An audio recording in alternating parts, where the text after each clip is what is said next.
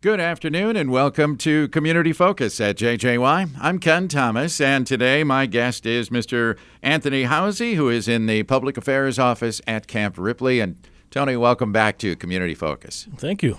So spring is trying to get here, but in the meantime, the camp continues to be very busy. It does continue to be busy, and the weather's been quite a journey, and we will just continue to drive on. And a lot of the units that have been scheduled throughout the end of March, beginning of April, and all the way through are continuing to show up and, adjusting their schedules to fit the situation. All right. Now, do I understand you had some joint training again? Now, we talked the last couple of months about the Norwegian joint training that you've been doing for 50 years, but there's other joint training events, aren't there? Yeah, it's been a really surprising year as to the different types of partnerships that we've been working with and cooperating with. Not just our local law enforcement or even the state partners and things like that, but all of our international partners. We've got Norwegians and Croatians, which are our state partners for peace, and we have Canadians coming down. So this past, the last half of March, we welcomed the 38th Canadian Brigade, Reserve Brigade, down from Thunder Bay in Ontario. So they primarily came from the Winnipeg area and Thunder Bay area, a couple of different organizations, different types of units. And they train on Camp Ripley as they would anywhere else. It's actually closer for them to come to Camp Ripley than to go to their training installations. Really? So they prefer it time-wise. It works all well for them. In this case, we worked with our aviation brigade, and we flew up to Thunder Bay and picked them up. And brought them down to Camp Ripley, and they were just ecstatic about that. They were loving it. And then they did a cooperation training with our aviation units for air insertion and a lot of different types of activity. So with the infantry and the aircraft. Sure. And they loved every minute of it. Wow. It didn't matter what the weather was like. They just loved it. Well, this is going south for them. So right, yeah. Even with our what the second half of March looked like, it was probably nice for them.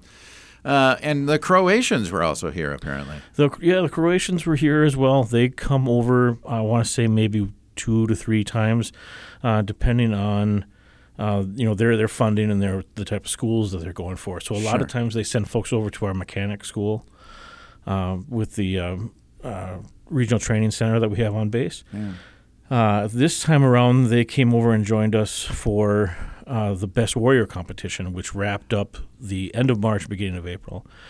And, it was our state competition, so we had all the different competitors, a non-commissioned officer and a soldier from each of our major commands. Really? And that was about 20 folks. And then there were 4 Croatians that joined us, 2 non-commissioned officers and 2 junior enlisted. And then, again, we had some of our Canadian allies come down and join us as well. So it was just a mixed bag of really interesting ways of doing all these different tasks. And the tasks we actually kind of bolstered a little bit, too, to kind of throw them off a little bit. Yeah. So, do we know the results? Yes, 2 of our soldiers from the 2nd Battalion of the 135th Infantry, a soldier and a non-commissioned officer, they are going to the Region 4 competition in May, at the end of May, and they are excited about that. Some of our Canadian allies showed us up on some of our events a little bit too. They were hard charging and really got into some of the events with their expertise.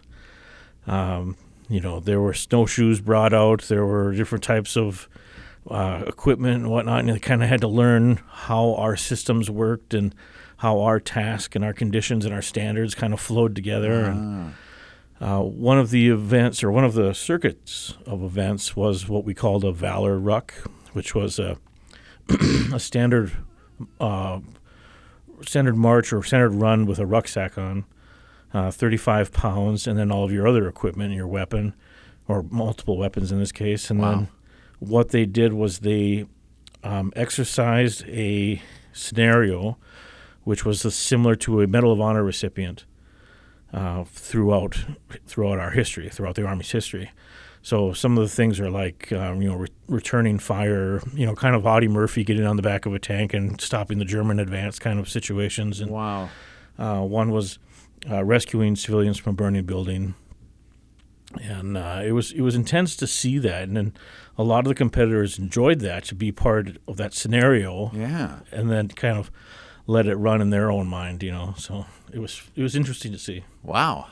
That sounds intriguing. Right. Now, are these competitions, I would think that between the branches that were there, Canadians, Croatians, and the U.S., the competition was maybe ratcheted up a little bit because bragging rights were part of this too, right? Absolutely, yes, yeah.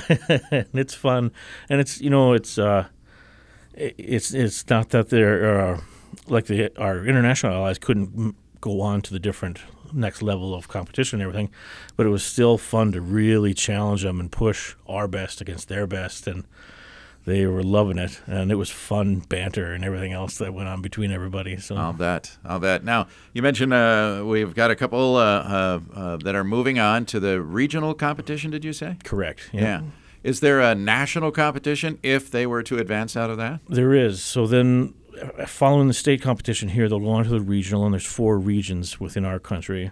So they'll go up against different National Guard organizations from probably 6 other states, and they fit into that region. Yeah. And then they'll go on to a National Guard national competition, and then they'll go to what they call an all-Army competition. So this is the best of the National Guard, this is the best of the reserves, this is the best of the regular Army, and then it gets intense after that. So I bet. All the events are top secret, so there's no preparation, no way to prep, no idea what's going to happen next, and then they just show up.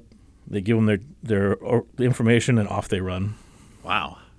Well, it should be interesting. Would any of that ever be open to the public to see?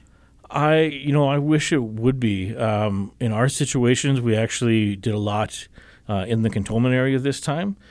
So there's the possibility of that, but we just haven't worked out the logistics of it, I think, yet. So okay. Yeah. It sounds intriguing, and good luck to the 2 that advanced. Yeah, absolutely. All right.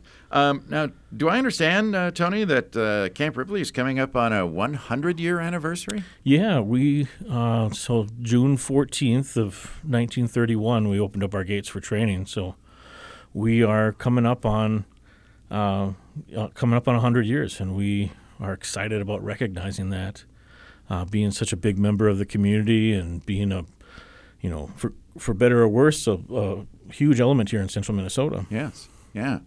So are you looking for memorabilia, photos, things from the past that some may have here around the lakes area? Or certainly, yeah. You can keep all the rounds, ammunition, or whatever else that mysteriously disappeared or whatever. But, there are a lot of things about Camp Ripley that you don't hear until you run into it in passing or something like that. There was a gentleman who used to sneak onto base when he was a 9 or 10-year-old and polish boots. Really? And he just had the most incredible stories, and the whole thing about sneaking onto base in order to polish boots for whatever it was at the time, a dime or a quarter or whatever the case, right? But had incredible stories like that, and just all the little things about all the people that have been engaged or affected or whatever in the community because of Camp Ripley.